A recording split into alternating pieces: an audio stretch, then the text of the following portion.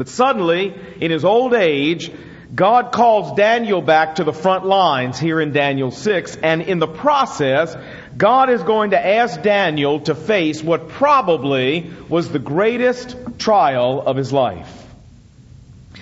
My father-in-law raised 4 children, put them through school, paid their way through college, got them married, even paid for the weddings in the case of 3 out of 4 because they were girls.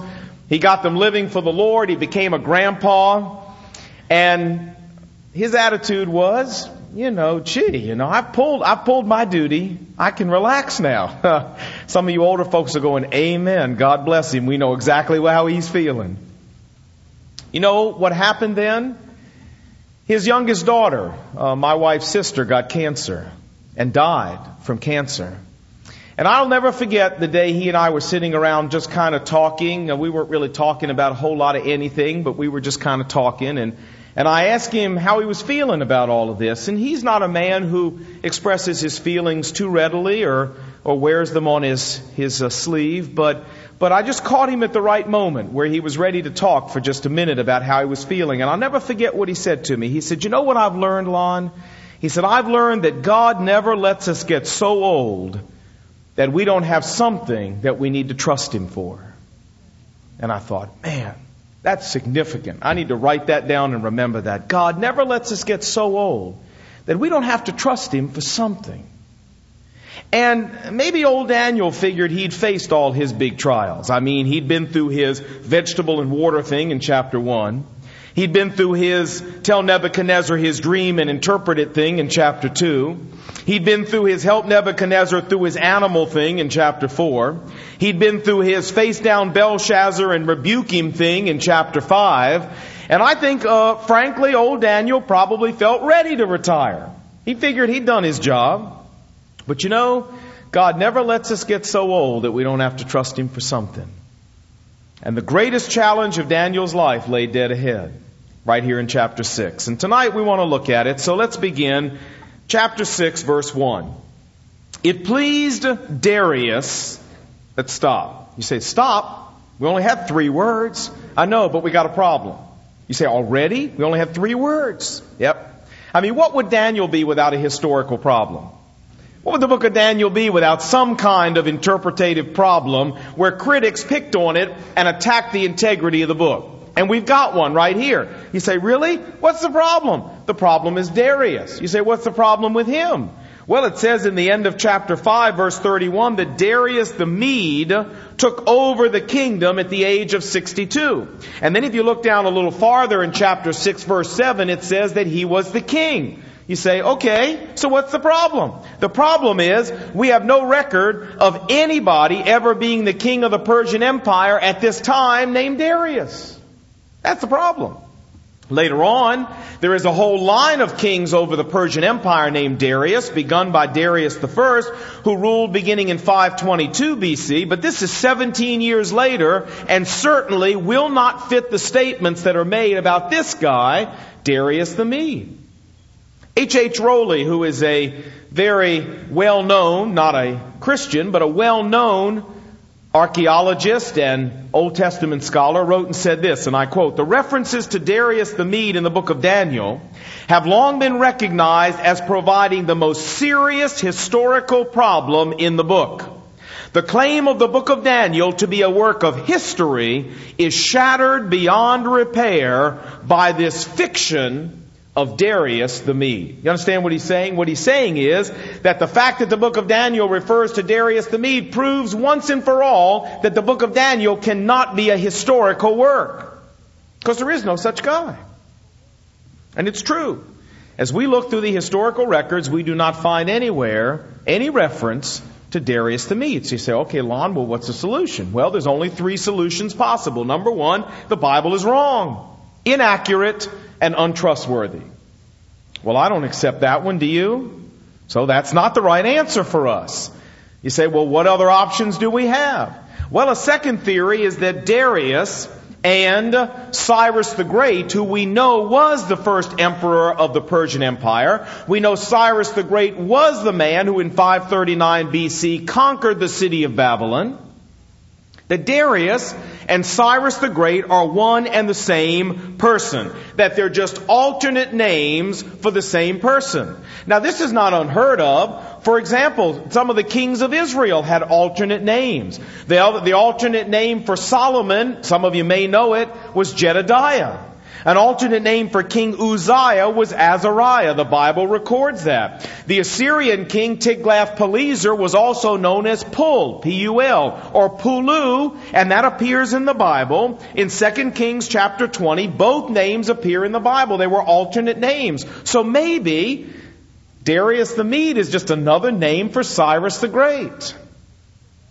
In fact, the last verse of Daniel chapter 6, many people who hold this theory say that it ought to be translated like this. So Daniel prospered during the reign of Darius, even the reign of Cyrus the Persian. Not and, but even, meaning that they're the same person. Now, will that work? Not really. It is possible that you can translate the word and in Hebrew to mean even. That is possible. However, Cyrus was not a Mede. He was a Persian. And if you read his historical references to himself, he never refers to himself as a Mede, but always as a Persian. Second of all, it's doubtful that Daniel would use two different terms to refer to the same man throughout the book. That's confusing. Why would he do that? It doesn't make much sense. And finally, and I think most damaging, in Daniel chapter 9 verse 1, we're given the name of Darius' father. His name is Ahasuerus. And yet we know for certain that Cyrus the Great's father's name was not Ahasuerus, but was Cambyses. And so this won't work. We got two men with different daddies.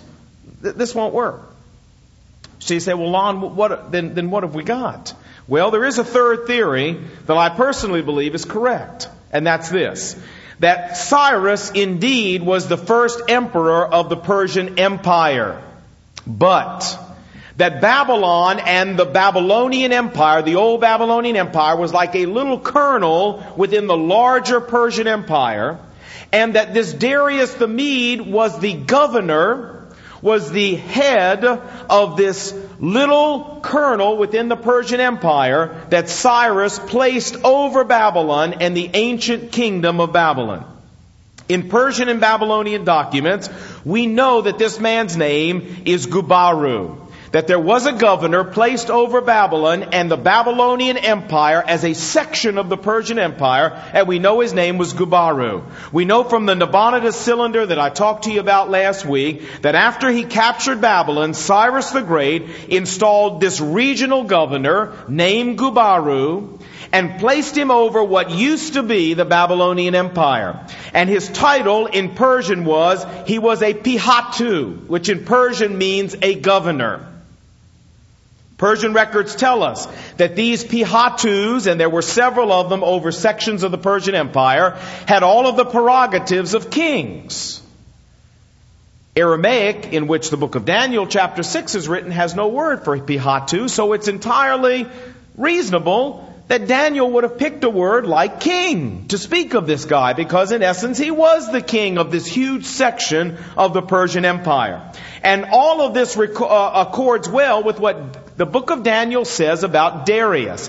That is, that Darius was placed over Babylon, not that he conquered it. Look, chapter 5, verse 31. It says that after the fall of Babylon, chapter 5, verse 31, that Darius the Mede, the Bible says, received the kingdom of Babylon, as though it was given to him by someone else.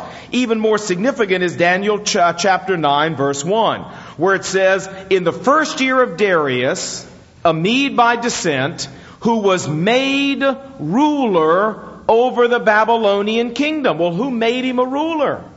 The implication here is somebody else appointed him, which would make all the sense in the world if Cyrus the Great appointed him the governor over this province. It's interesting that this cylinder, the Nabonidus cylinder, also goes on to tell us that Gubaru went ahead and then appointed lower level officials over all that used to be the Babylonian Empire. And that's exactly what Daniel chapter 6 verse 1 says, that it pleased Darius to appoint 120 governors, regional governors, to rule throughout the kingdom. And so my understanding of this is that the best way to explain this is that Darius the Mede was another name, a throne name perhaps, for this fellow Gubaru that Cyrus the Great placed over the Babylonian section, the old Babylonian Empire, of the Persian Empire, and that he gave him the authority to serve almost as a little king over this section of the Persian Empire. It's interesting that in the book of Daniel, Daniel never calls him the king of Persia. He only refers to Darius as the king of Babylon, which was a smaller section within Persia, which would make sense if indeed Cyrus was the king of Persia. Gubaru or Darius was just the controller of Babylon. So, where does that leave us? Well, let me summarize. Dr. John Whitcomb. It is our conviction that Gubaru, the governor of Babylon and the region beyond the river province, that was that section within the empire, that he appears in the book of Daniel as Darius the Mede, the monarch who took charge of the Babylonian kingdom immediately after the death of Belshazzar. We believe that this identification is the only one that satisfactorily harmonizes the various lines of evidence that are found in the book of Daniel and with those that are found in contemporary Babylonian records. You say, but Lon, I got a problem.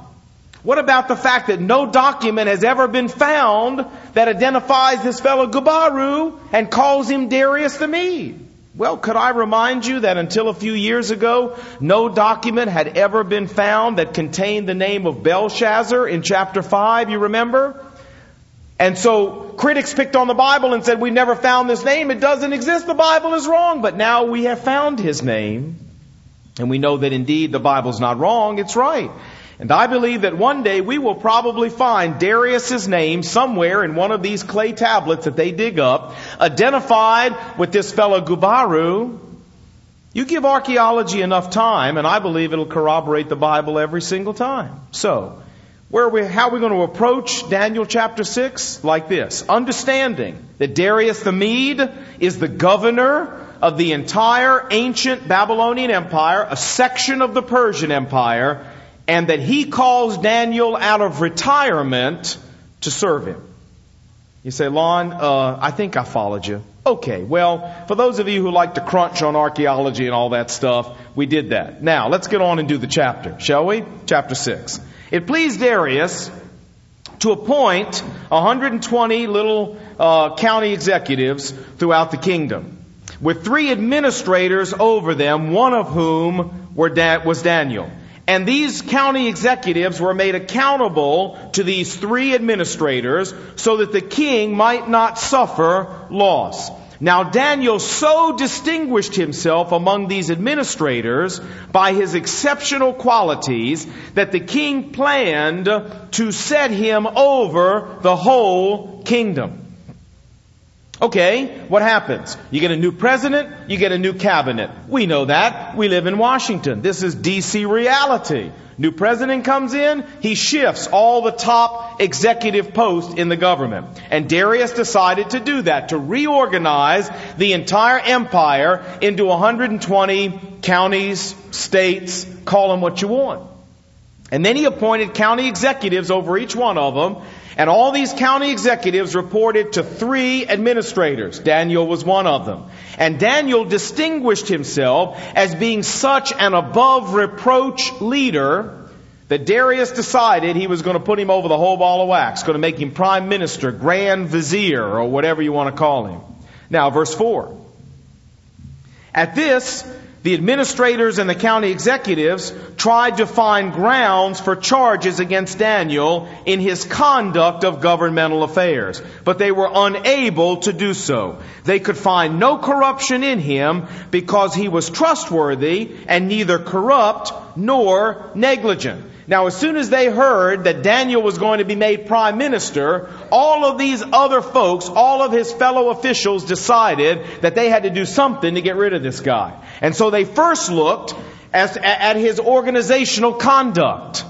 But they said, we can't find anything there to impeach this man. He's impeccable. So, verse 5, they said, we will never find any basis for charges against this man, Daniel, unless it has something to do with the law of his God. That's the only way we're ever going to get him. They concluded the only chance they had to get him was if they could do something in relationship to his God, somehow to set him up in such a way that they could use his devotion to God in order to implicate him. Now, I thought as I was studying this, isn't it great that Daniel's fidelity to God was so well known and so predictable that these men were sure that if they could create a situation where loyalty to God was on one hand and loyalty to anything else, including the king, was on the other hand, that they felt absolutely certain what Daniel would do. He'd pick loyalty for God. Wouldn't it be great to have a reputation like that? That was the man's reputation. They knew they could get him like that. Well, verse 6. So they went to the king and they said, "Oh, Darius, live forever. The royal administrators and prefects and satraps and advisors and governors, we've all gotten together. We've all agreed." Now, they didn't mention the fact Daniel wasn't in this, but they said, we've all agreed that you should issue an edict and you should enforce the decree that anyone who prays to any god or man during the next 30 days except to you, O king, should be thrown into the lion's den. Now, king, issue the decree and put it in writing so that it cannot be altered in accordance with the laws of the Medes and the Persians, which cannot be changed. So King Darius put the decree into writing. They went in and said, "Now, king, here's what we think you ought to do. We think you ought to come up with one of these edicts, that kings like to do.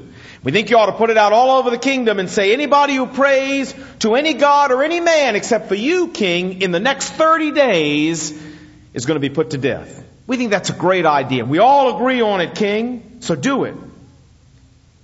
And the king decided to do it. And so, verse 10, when Daniel learned that the decree had been published, he went home to his upstairs room where the windows opened towards Jerusalem. 3 times a day, he used to get down on his knees and pray, giving thanks to God. And he did it just as he had done it before. And then these men went as a group and they found Daniel praying and asking God for help. So they went to the king and they spoke to him about his decree. And they said, "King, didn't you publish a decree that during the next 30 days, anyone who prays to any god or any man except you would be thrown in the lion's den?" And the king said, "Yep, I did it. And it stands in accordance with the law of the Medes and the Persians that cannot be changed." And they said, "Well, king, Daniel, one of the exiles of Judah, pays no attention to you or to the decree that you put in writing. He still prays 3 times a day." And when the king heard this, he was greatly distressed and was determined to rescue Daniel and made every effort until sundown to save him. Now, when Daniel found out that the king had made this decree, he didn't let that interfere with his commitment to God. He went home at lunchtime like he always went home at lunchtime. He opened his windows towards Jerusalem. He got down on his knees and he prayed. In fact, the Bible says he used to do this 3 times a day. You say, well, where did he get that from? Well, I'm not sure, but in Psalm 55, David says, "Evening and morning and noon, I cry out in distress, and the Lord hears my voice." And maybe Daniel had read that and thought, gee, that sounds good. Evening and morning and noon, 3 times a day, sounds great. But his enemies were waiting for him. They knew he was going to do it. And as soon as he got on his knees and started praying, they burst in the room. They caught him red-handed in the act. They picked him up. They dragged him off to Darius. They said, "Here he is. We caught him right in the act, on his knees, praying to his God, disregarding, being flippant towards everything you commanded. King, throw him in the lion's den, just like you said." Darius began to try to figure a way out. The problem is, he couldn't. Verse 15. After he'd been trying all day to figure a way out, the men came to him and said, "Remember, king, that the law of the Medes and the Persians says this: no decree or edict that the king issues can be changed. How'd you like to be running a government when anything you'd said or did, once you said or did it, you could never change it? I mean, that would be kind of unwieldy, wouldn't it? But this is the way the Medes and the Persians ran things, and you say, oh, come on, Lon. No, I'm absolutely serious. In fact, not only does the book of Esther confirm this, because in the book of Esther, you remember the king of Persia wants to change the edict that he gave out by Haman's coercion, and he couldn't. But we have secular historians that confirm that this is the way it was in the Persian Empire. Diodorus Siculus, who is a secular historian, writes in one of his works that a Persian king, once he had issued a decree, it was irrevocable for any and every reason. This is the way it was. We know that from outside of the Bible. And so there was nothing the king could do. So the king gave the order, verse 16, and they brought Daniel and they threw him in the lion's den. And the king said to Daniel, he said, well, your God, He's got to save you now. Because I've tried everything I can think of, Daniel. And I can't save you. And so Daniel was cast in the lion's den and cast upon God. You might say, well, why did they throw him in a lion's den? Well, you know, old Nebuchadnezzar built that great furnace out there. Why didn't you just take him out and put him in the furnace? I mean, it was there waiting. Well, interestingly enough, there's a reason why they used the lion's den. Because you see, the official religion of the Persian Empire was Zoroastrianism. And they worshipped a god called Atar, who was a god of fire. And to take Daniel out and kill him by using fire would have been sacrilegious and blasphemy to their God. So they did not kill by fire. They threw people in the lion's den. Isn't it great when you learn more how the Bible is so incredibly accurate? Now, what happened? Well, the king was genuinely upset about all this. Verse 17, and a stone was brought and placed over the mouth of the den, and the king sealed it with his own signet ring, so that Daniel's situation might not be changed. Then the king returned to his palace, and he spent the night without eating and without entertainment being brought to him, and he couldn't even sleep. You know, in contrast to Nebuchadnezzar, who when the three youths said, we will not bow down, the Bible said he was furious. Old Darius was really upset that he got tricked, got hoodwinked, he got bamboozled into setting up his own number one man. And he was so upset that he went back to his house and there was no wine. It ruined his whole night. There was no partying, there was no dancing girls, no court jesters, no sleep. He was up all night worrying about Daniel. The Bible says early the next morning, verse 19, the king got up and ran to the lion's den. And when he came near, lion's den in these days were built down into the ground, so that there was an opening above where you could look down and in. And he came early in the morning and he looked down into the den. And when he came, he yelled down to Daniel. And he said, Daniel, servant of the living God, has your God, whom you serve continually, been able to rescue you from the lions? He came and yelled out, hey, Daniel, you alive down there? I'm not sure he really expected to hear much. But Daniel answered and said, King, my God sent His angel and shut the mouths of these lions. And they haven't hurt me because I was innocent. And I've never done any wrong before you, O King. Daniel said, hey, God sent an angel and he spent the whole night in here protecting me. And I was even able to lay down and get some sleep. By the way, how'd you sleep, King? Well, Darius got excited. He said, get him out of there. Hoist him up out of there. And they did. And then, if you'll notice, it says, verse 23, the king was overjoyed and gave the orders to get Daniel out of the den. And when Daniel was lifted out of the den, no wound was found on him because he had trusted in his God. And at the king's command, the men who had falsely accused Daniel were brought in and thrown in the lion's den, along with their wives and their children. This teaches you to marry smart. And before they reached the floor of the den, the lions overpowered them and crushed their bones. Some people have said, well, you know, the only reason Daniel survives because the lions weren't really hungry. No, they were hungry. I don't know what kind of supernatural diet pill that angel gave them, but it had worn off by morning. And the Bible says they crushed the bones of these people before they even hit the ground. They caught them in midair coming down and killed them. And the chapter ends, much as chapter 3 ends after God had delivered the boys in the fiery furnace, with Darius sending out a great proclamation all through the empire, lifting up and exalting the God of Daniel. Look, verse 25. Then King Darius wrote to all the people and the nations and the men of every language throughout the land and said, I issue a decree that in every part of my kingdom people should fear and reverence the God of Daniel, for he is the living God. And he endures forever. His kingdom will not be destroyed. His dominion will never end. He rescues and he saves. He performs signs and wonders in the heavens and on earth. And he has rescued Daniel from the power of the lion. So Daniel prospered during the reign of Darius and the reign of Cyrus the Persian. You say, how much longer did this guy live? Well, we know from chapter 10 that he had a prophecy in the 3rd year of Cyrus, which is 2 years from now. And that's the last record we have of Daniel being alive. And so I'm assuming Daniel may have lived 3, 4, 5 years and probably died in his 90s. But what a great passage.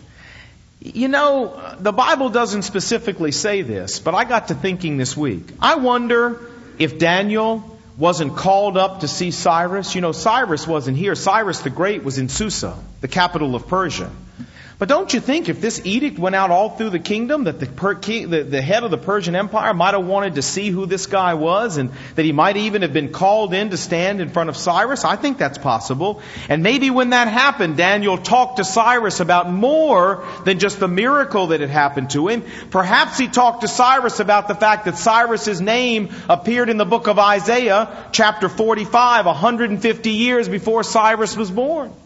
And maybe Daniel talked to Cyrus about the fact that God had promised, Jeremiah 29:10, to return the Jews to their land after 70 years in Babylon. And this year, year 1 of Cyrus, was the 70th year. And maybe he talked to Cyrus about Cyrus being God's man to return the Jews to their land. And I wonder if when we read in Ezra chapter 1 the words of Cyrus, Cyrus said, the Lord, the God of heaven, has given me all the kingdoms of the earth, and God has appointed me to build him a temple in Jerusalem. Did you ever wonder how Cyrus came to that conviction? You say, well, God appeared to him in the middle of the night and told him. Yeah, that's possible. It's also possible that God, as a result of what happened with Daniel, gave Daniel an audience with old King Cyrus. And knowing Daniel the way I know him, I don't think that he took that lightly, but I think he took that Persian emperor and sat him right down and opened up the Bible and said to him, now, brother, I got some things I want to show you, and there's some things God wants you to do. And I can't prove it. It's just a hunch. But it won't surprise me when I get to heaven to find out that old Cyrus figured out it was time to let the Jews go back and rebuild the temple, because Daniel had an interview with him after this. And Daniel told him he was the man God had chosen to make it happen. Just a thought. Well, you say, Lon, that's great. So what? So what? What difference does that make for me? Let me answer that in the last 3 minutes I've got. And I got kind of a shotgun approach. What I like to do usually is pick out one thing and just give you that. So you take one thing home. But there's so many neat things in here, I couldn't decide which one thing to pick out. So I'm going to give them all to you. Get ready for a shotgun. You pick whichever one you like, and it'll be yours for the night. I got 4 or 5 of them I want to give you. Number 1, some great things here that I see. Number 1, the first thing I see is Daniel's tremendous reputation with outsiders. You pick that up here? 1 Timothy chapter 3 says that any man or woman in spiritual leadership should have a good reputation with those who are outside of the family of God. And Daniel's reputation for honesty and integrity was so clear that they even say here in chapter 6, back in verse 4, we will never find any basis to discredit this man. There is no way we will ever discredit him. He is too incredibly honest.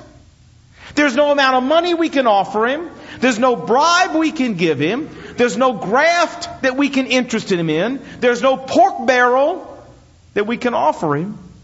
The man is impeccably honest. We're never going to find a way to discredit this guy unless we can figure out some way to do it with regard to his God. What a reputation. What an incredible reputation. I wonder how many of us really worry about what our neighbors really think, what our coworkers really think, what our fellow students really think. I mean, all of us have a reputation as a Christian, whether we like it or not. The question is, what kind of a reputation is it? And I believe that God expects us to be very careful about making sure that we've got a good reputation, just like Daniel did. I don't know about you, but when I try to share Christ with people, and maybe you've run into this, you know the most common objection I run across? What do you think it might be? They can't accept the virgin birth. Nope. They can't accept the resurrection. Nope. They can't accept the fact God made the world and didn't use evolution. Nope. You know the most common objection I run across? Here it comes. Well, I knew a Christian once. You ever get that one? Well, I lived and went to church when I was growing up, and I saw how they acted. You ever get that one? You know what? Christians with bad reputations defeat more evangelism than any amount of theology or theological disagreement that I've ever heard of. Wouldn't it be great if you didn't have to bring people back to neutral from negative because of what some Christian had done or said? And dear friends, I want to challenge you. What a reputation this man had. He had a reputation for being impeccable. Do you think your co-workers would say, man, we will never find any way to discredit Joe? There's no way to do it. He's too honest. How about your neighbors? We will never find any way to discredit Susie. She's too good a neighbor. We need to think about our reputations. And a lot of things we would do, we wouldn't do if we were really sensitive to how it was going to make people feel about us. On the ball field, in the office, at lunch.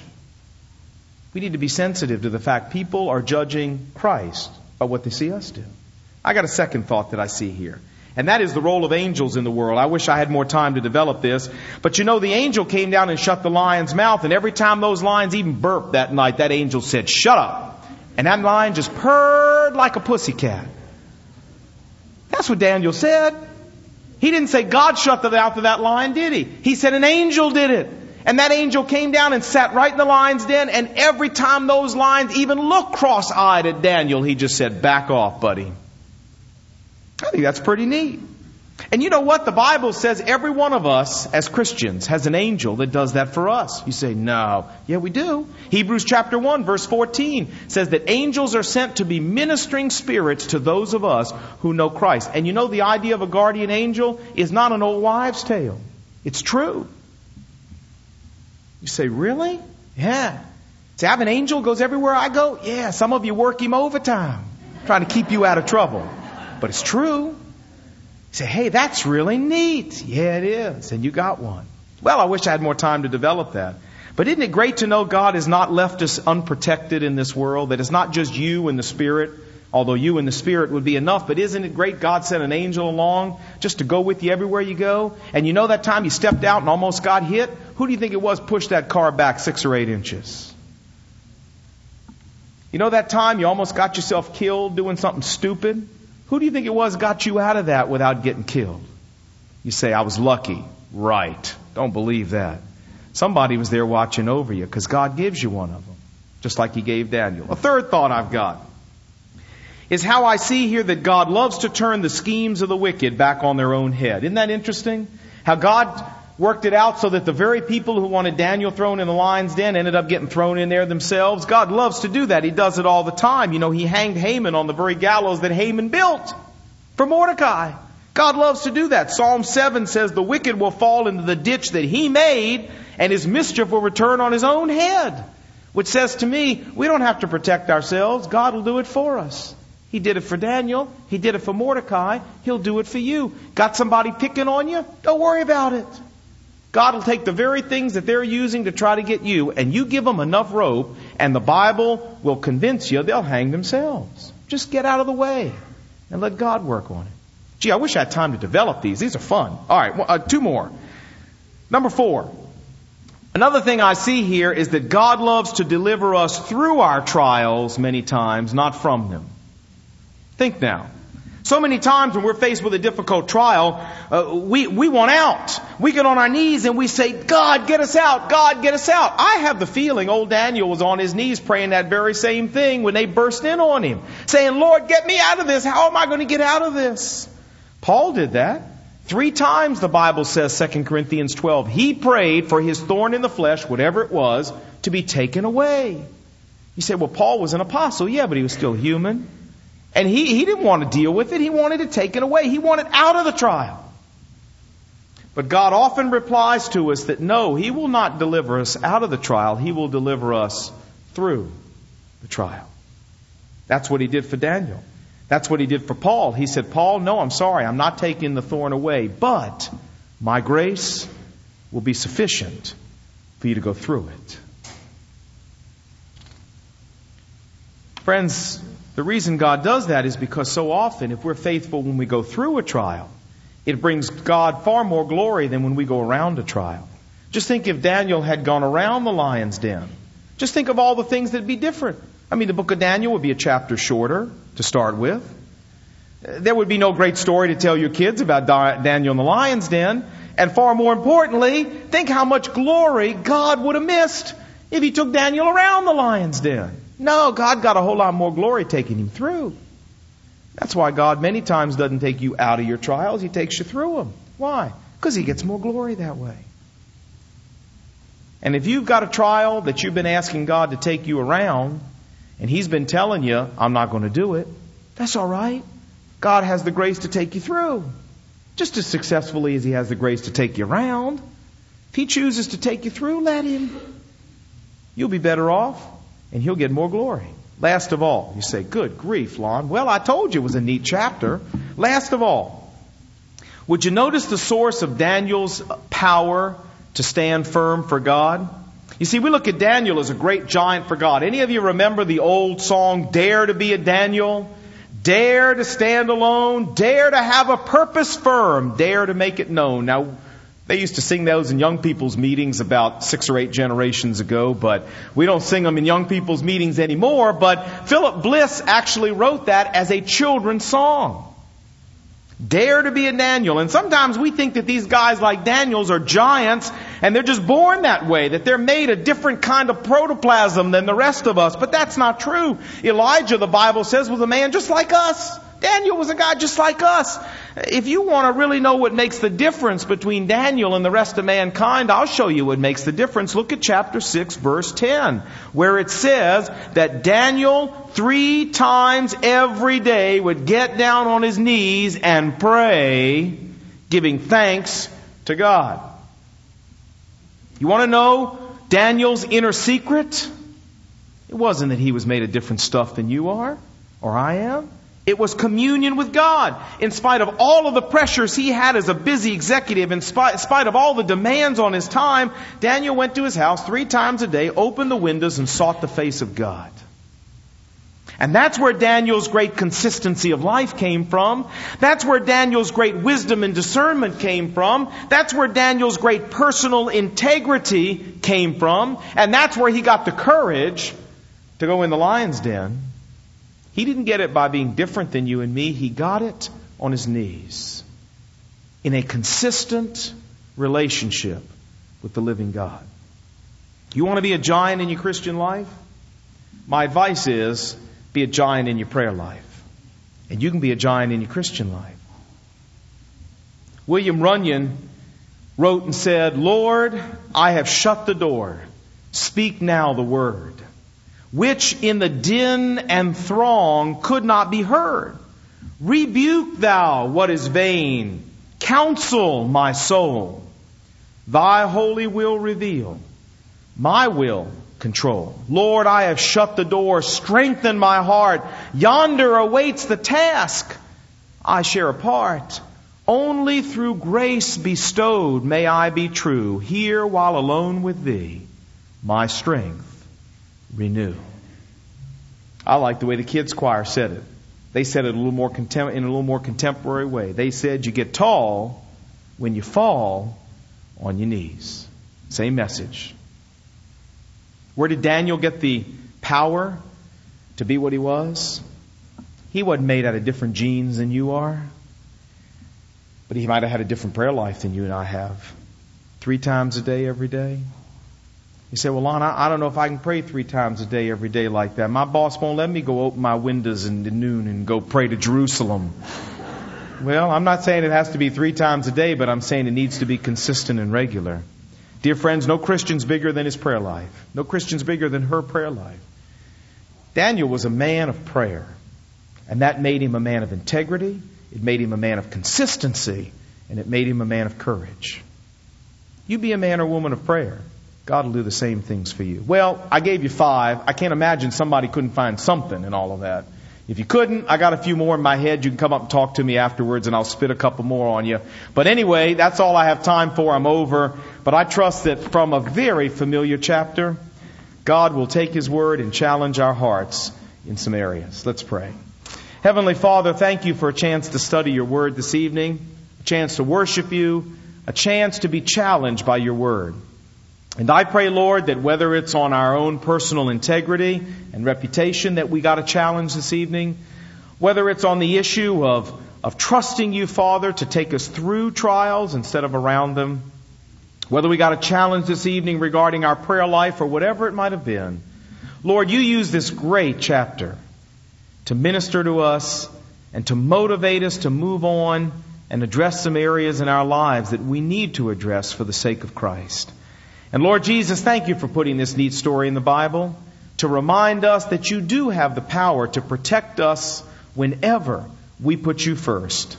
And so, dear Father, help us to keep putting you first in every area of our lives.